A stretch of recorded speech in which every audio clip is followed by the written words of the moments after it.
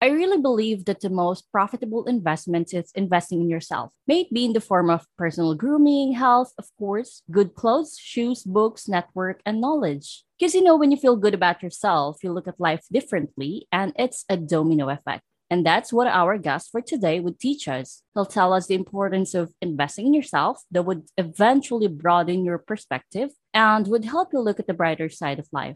Let me introduce to you this ray of sunshine. He's a goal getter, a hardworking, and a passionate person. Please welcome RC Escudero.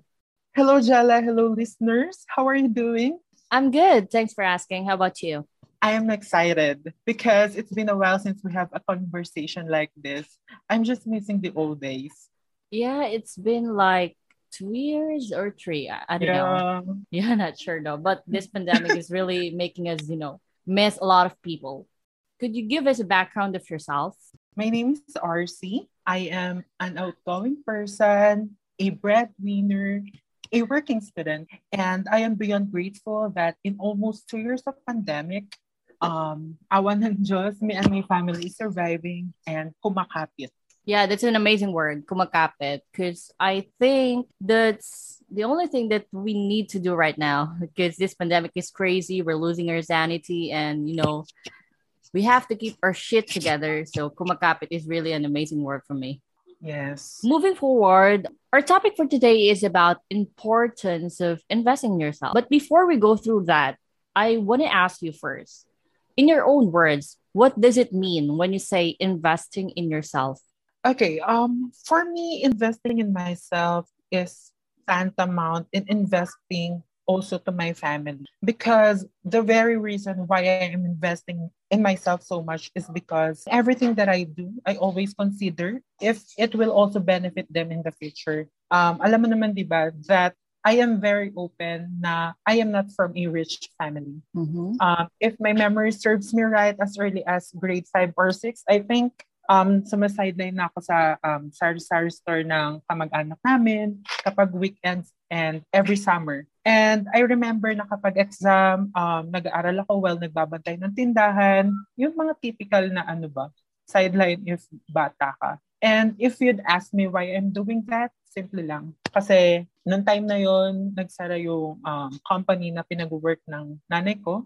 And then, nakikita ko yung struggle ng father ko sa pag-drive ng tricycle. Yung tipong gigising siya ng 4 a.m. para mamasada to provide food in the table, para may pambaon kami, and para mabayaran yung tuition fee. Imagine that. Ngayon ko lang din naiisip yung hirap noon, kung ano mo yun, yung hirap nung life before. Actually, they'd never force me to do that. Ginusto ko siya gawin kasi alam ko na makakatulong sa akin at sa kanila yon. At a very young age, I realized the importance of hard work and perseverance if you really want na may marating ka sa buhay. Though hindi pa talaga ganun ka-solid yung understanding ko about life and everything. But I know deep down inside my heart that I wanted to do everything that I can do to help my family. Wow. Yun. You're too young to really realize what life is. I can imagine, I'm not from a rich family, so I can relate. But really, grade 5 and you're doing a lot of things. That's really amazing. Kasi I also believe na yun sa saying ni Julius Caesar na experience is the best teacher. Kasi parang I think marami-rami na rin talaga yung experience ko in life at a very young age that pushed me to dream bigger. Sabi nga nila, di ba, if you dream, sky is the limit. Kasi parang ako din ganun. Parang I have witnessed how my family struggled before. Kung, alam mo yun, yung parang yung life talaga yun magiging best teacher mo para mag-dream pa ng mas malaki.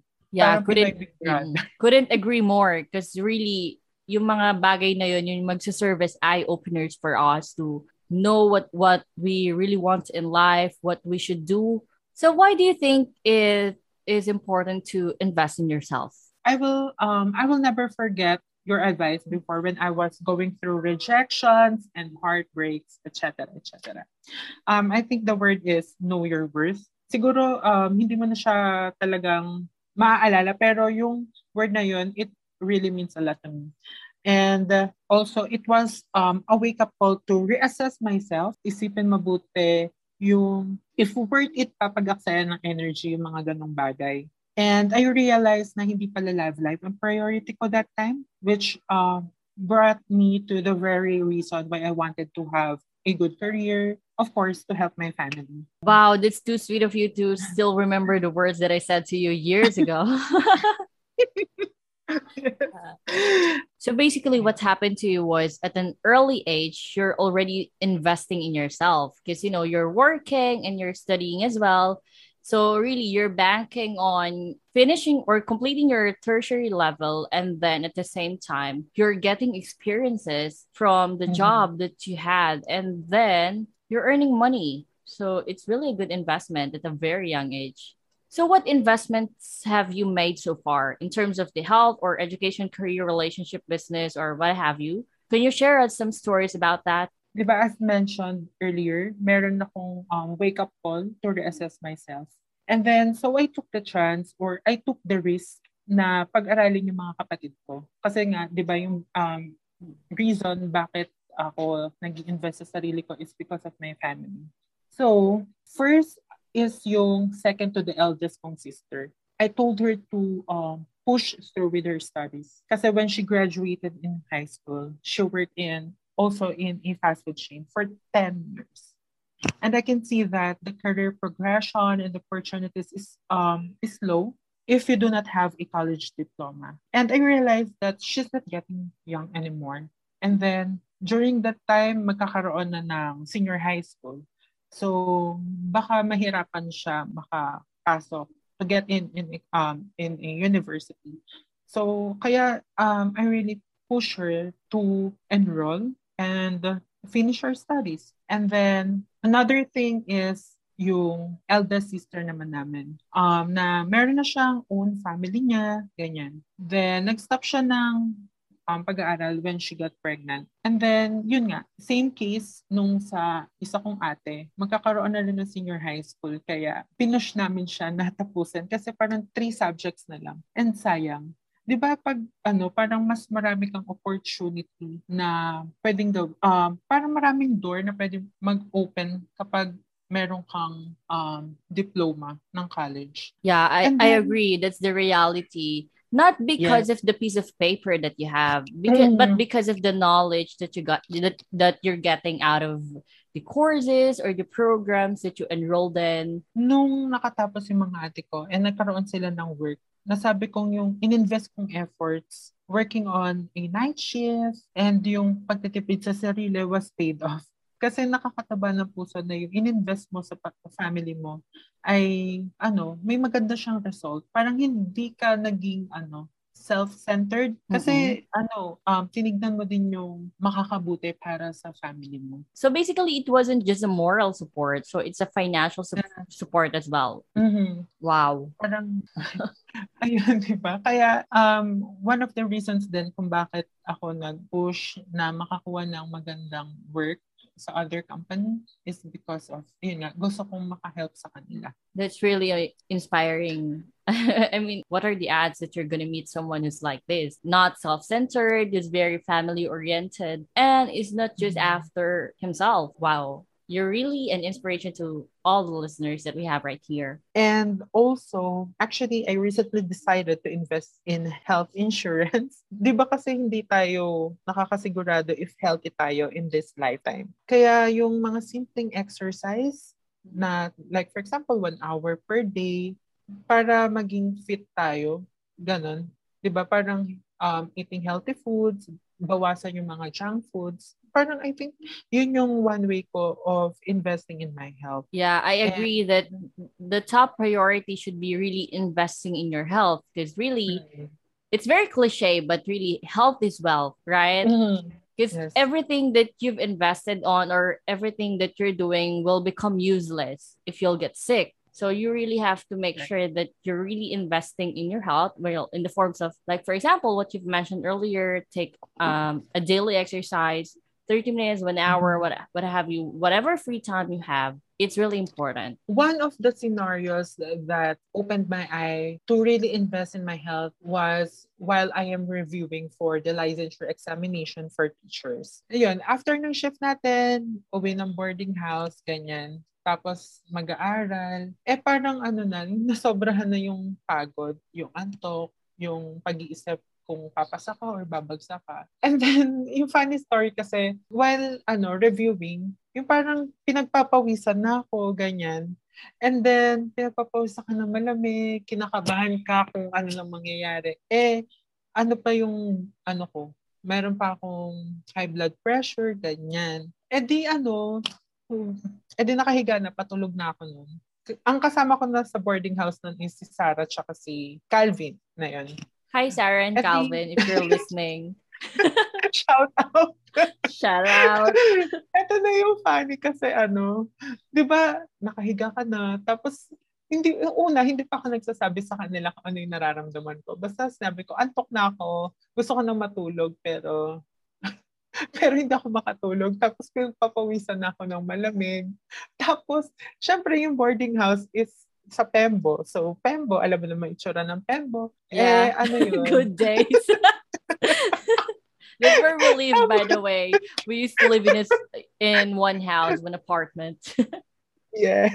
Fun fact. Ayun na. Yung bago nilipatan namin is, malapit lang siya sa main road, sa highway, ganyan. Pero kasi struggle yung pagpanik. Parang papanik ka ng bundok. Tapos, ewan ko, yung parang mag-hiking ka muna bago ka makarating ng main road. Ganon yung moment na yun. yung ang ganda-ganda ng forma mo, tapos pagtaas mo, pawis sa pawis ka. But we're not making fun of people living in the area. It's just that, good old days where we've experienced those things. Like, for example, umuulan yun. Gusto ko lang i-share yung funny story kasi, syempre, parang yung feeling mo sa sarili mo, hindi ka okay. Tapos papanik ka ng ganong kataas. Tapos, hindi namin alam paano pag may nangyari sa akin. Pag nahimatay ako, bubuhatin ba ako ng dalawa? Anong gagawin nila? Tatawag ba sila ng ambulansya? Ganon. Parang, sige, sabi ko, dalhin nyo na ako sa St. Luke's kasi St. Luke's yung pinakamalapit na sa atin, di ba, na hospital. Sa Pembo. Sabi ko, dalhin nyo na ako sa St. Luke's, hindi ko na kaya, baka hanggang today na lang ako. Kasi, talaga, pinagpapawisan ka na ng malamig. Sabi nila, kaya mo pa ba? Ihahabal-habal ka namin para ganyan. Daling ka doon. Sabi ko, hindi na, sige, dalhin nyo na ako, mag-grab na tayo. Ayan na. Nung nasa hospital na, ayun. Chinek na yung mga vital signs, etc., etc. Sabi ko lang, hindi po ako makatulog. Parang siguro super stress na, ganyan. Yung mga nurse, pinagpahinga muna ako. To make the story short, ayun, nakasurvive naman. And nandito ka pa naman, na-interview ka pa naman. Yes. Meron pa na, ayun, buti na lang, na-share ko tong story na to. Parang ayun din, wake up call siya sa akin na ayoko nang maulit yun. Or kung maulit man yun, yung ganong scenario, parang gusto ko, naka-ready ako in case of emergency. Kaya talagang, yung health insurance din is important in case na mawala ka sa picture. Kasi di ba, yung family mo naman yung magsasuffer if wala and we can never tell. That's one thing. Correct. That's one thing. We can never tell. And wala naman masama kung kumuha ka for for emergency purposes, di ba? And then also, I think one of the investment right now is investing to have my own house. Though pre-selling pa siya, at least I took the first step. Parang, syempre, parang meron na ako natapos na responsibility sa mga kapatid ko, ganyan. So, I think this time is really for investing in myself. Wow, congratulations! Diba? yun na yung ko, parang gift ko sa sarili ko. Yan. Where is it located, if you don't mind? Siyempre, lumapit ako sa Cavite, sa'yo. Magkakapit-bahay na pala tayo. Oo, sa Naik. Pero medyo malayo. Pero same ano pa din, same province, Cavite. Kasi di ba, ang ganda nung sa Cavite. Ewan ko, nung ambience talaga. And also, Nike is a good place because it's near what you call this, Cavitex. I don't know how to pronounce it, but yeah, Cavitex. It's an expressway. And also, in terms of relationship, I think I am not rushing things right now. I still enjoy the singlehood. But if there's someone available, please go to IG or Facebook. No, just kidding. So yeah, go ahead. In terms of your relationship. Right now, wala pa siya sa ko. Wala pa siya sa isip ko. Lakas maka-showbiz. Bea, Dominic. Career first, ganon. Career first. And then, I think if nakaipon naman na, I really wanted to have a small business. Diba? Parang yung mga dream ng mga nag-work in a corporate world or ng mga employee like us to have or to manage our own business in the future. Kasi parang, parang investing din yon sa sarili mo. And of course, yung product na gagawin mo is para din sa mga customers mo in the future, di ba? Yung makakatulong ka rin sa kanila. The house, the business, the health, the career. What about the education? Because I'm aware that you're taking a lot of programs, courses that's really helping you to be more knowledgeable about certain things. So what investments have you made so far in terms of education? During this lockdown, we're spending most of our time in our home. And I think yung investment in terms of education is taking certification examinations for different programs. And currently, I am taking my master's degree in business administration. And right now, as I have mentioned earlier, we're just waiting for the result of our comprehensive exam for us to proceed in thesis writing. I think during this lockdown is also the best time to really invest in education because di ba marami na nga tayong nagawa. Like marami na sa ating nagplantito at plantita, may gumawa ng mga dalgona coffee, etc. etc. This is a great opportunity also na mag-invest tayo in education. Because there are legit organizations na nagpo-provide ng online trainings para ma-enhance yung skills and knowledge natin. Parang parang maging aware lang tayo kung ano yung mga legit organizations. Pwede naman tayong gumamit ng Google or ng Facebook to search on them. Bottom line is, a lot of materials are really available nowadays compared to before. I'm sure that it wasn't a smooth journey. So, could you tell us about the challenges that you faced along the way and what did you do to overcome it? Of course, while I am supporting my family financially, I also wanted to pursue my dreams. Diba, nagpapaaral ako ng kapatid while supporting my family, paying bills and etc. Pero sumagal pa rin ako to reach my dreams. Parang you need to have a good time management and i-balance yung personal goals and professional goals mo. Also, di ba na-mention ko kanina yung struggle ko nung reviewing for licensure examination, yung health ko, yung nag-suffer. Siguro paano ko siya na-overcome? I think yung perseverance, yung mindset ko na naglagay kasi ako sa inisip ko na maigi kung ano yung gusto ko ma-achieve in this age, in this year, para lang siya. Kung magka-problem man, alam ko kung saan ako babalik, kung ano yung core or yung foundation kung bakit ko gustong gawin yun. There are times, of course, na masya-short ka and one of the challenges for finances during that time was nung nag-aaral na yung eldest sister ko. Kasi sa private school siya. So, medyo malaki din yung yung need na tuition fee. Parang siguro 1 year siya doon nag-spend Pero one thing na natutunan ko doon is do not hesitate na humingi ng help sa iba, lalo na sa family mo. Kasi during also that time, yung talaga nilakas ko na yung loob ko na magsabi sa nanay ko na if pwede kong galawin yung savings niya, kung pwede kong kahit umutang muna dun sa savings niya. Kasi nga, parang hindi ko na rin kaya yung yung pressure. Parang magkasabay na yung ate ko nag-aaral. Tapos sumabay din ako. Parang ayun lang. Yung lesson ko dun is huwag kang mag-hesitate na humingi ka ng help sa iba. Lalo na if para naman sa family mo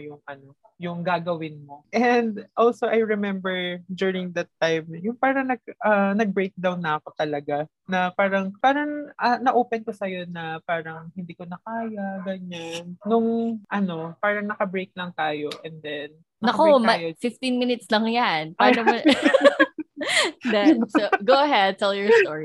Ayun, yung parang sa 15 minutes na yun, meron akong time para mag-rant. Hindi naman mag-rant, pero maglabas ng sama ng loob talaga. Gusto mo naman yung sarili mo, yung minsan yung isipin mo. Pero ikaw naman yung parang ikaw rin naman yung nag-take ng risks na yun kung bakit ka andun. Ayun, parang after ko naman nun, nag-share ka ng mga stories mo. After nun, parang wala na. Okay na ako. Parang gusto ko na talaga malabas yung sama ng loob ko. I think when we're going through something, it's very important for us to look for people. If we're comfortable, of course, because hindi naman lahat ng tao comfortable to share their stories. But if you're comfortable, it's very important for you to look for people who you really trust. And yung mga bagay na nasabi mo sa akin, yung mga advices mo, parang siya relief siya sa kalooban. Yeah, I'm not a life coach, by the way, but I'm a friend. And whenever you need some help, you can talk to me. You can listen to my podcast. Wow. Nagpa-plug in. Yes. But I think the reason why I can relate is that because I have the same scenario as RC. I wasn't born rich as well. I really have to work hard to support my family and to provide their needs. So basically, that's the reason why it was a smooth conversation because I can relate. So I'm just curious, what made you invest in yourself? Meron bang mga tao na nag-influence sa'yo or you read some books or articles or what have you, anything that made you do it? I've already mentioned one kanina, yung na-experience ko yung rejections and heartbreaks. Pero one of the reasons also, I also consider why I invested in myself is yung moment na aminado ako sa sarili ko na hindi ako yung lagi magaling sa ganito, hindi ako magaling sa ganyan. Pero alam ko na committed ako na matuto kung ano yung mga dapat ko pang matutunan to improve my skills and knowledge. If you could give a piece of advice to our listeners on how to start investing in themselves, what would it be? The message I wanted to impart to the listeners is my favorite Japanese word, kaizen, which means change for the better or continuous improvement. If you will check my Facebook, you will see in my bio the word kaizen. And even in my cell phone wallpaper, you will see kaizen. It is just to remind me from time to time that continuous improvement requires an investment. Investing in yourself does not always have to be expensive. You can build your knowledge by reading good books. Actually, during this pandemic, we spend most of our time inside our home. We can search for legit organizations, as mentioned earlier, that can offer free online courses or workshops. And it will also help to expand your network. And then really, when you invest in yourself, there will be a lot of opportunities that will come to you. Just give your 100% in everything that you do. Work hard in silence and let success make the noise. Parang yun yung favorite quote ko from Frank Ocean. Oh, that's really interesting. But before we close this session, I just want to read some of RZ's accomplishments pre and during the pandemic, right? Mm-hmm. Yeah. He passed the Registered Business Professional Examination by Junior Achievement of the Philippines Incorporated, and he's a top notcher. And he also passed the Certified Human Resource Professional Examination by International Federation of Professional Managers. He's also a civil service passer, pen and paper test, professional level. He passed the licensure examination for teacher secondary level major in social science. And he passed the Certified Human Resource Associate examination by Human Resource Association of the Philippines and ranked 6. Wow, that's really amazing, inspiring. I couldn't think of any more adjectives to describe it. But really, I'm just grateful that you've accepted my invitation to be my podcast guest. To be honest, Angela, I really feel grateful na na-invite mo ko dito sa podcast na to. And I hope na yung podcast mo is marami pa siyang ma-reach na people to inspire dun sa mga stories ng mga guest mo. And God bless. And I know na this podcast will be successful in the future. So congratulations, and again, thank you really. Wow, you're for too inviting kind. me. I appreciate your kind words. I'm hopeful that a lot more people will listen to this because I'm 100% sure that the stories of the people I'm inviting are really amazing, and that includes yours. For more episodes, please visit Spotify, Facebook, Instagram, YouTube, and Anchor. Again, this is Jella of the Wise and the Curious podcast, where the prudent meets the eager.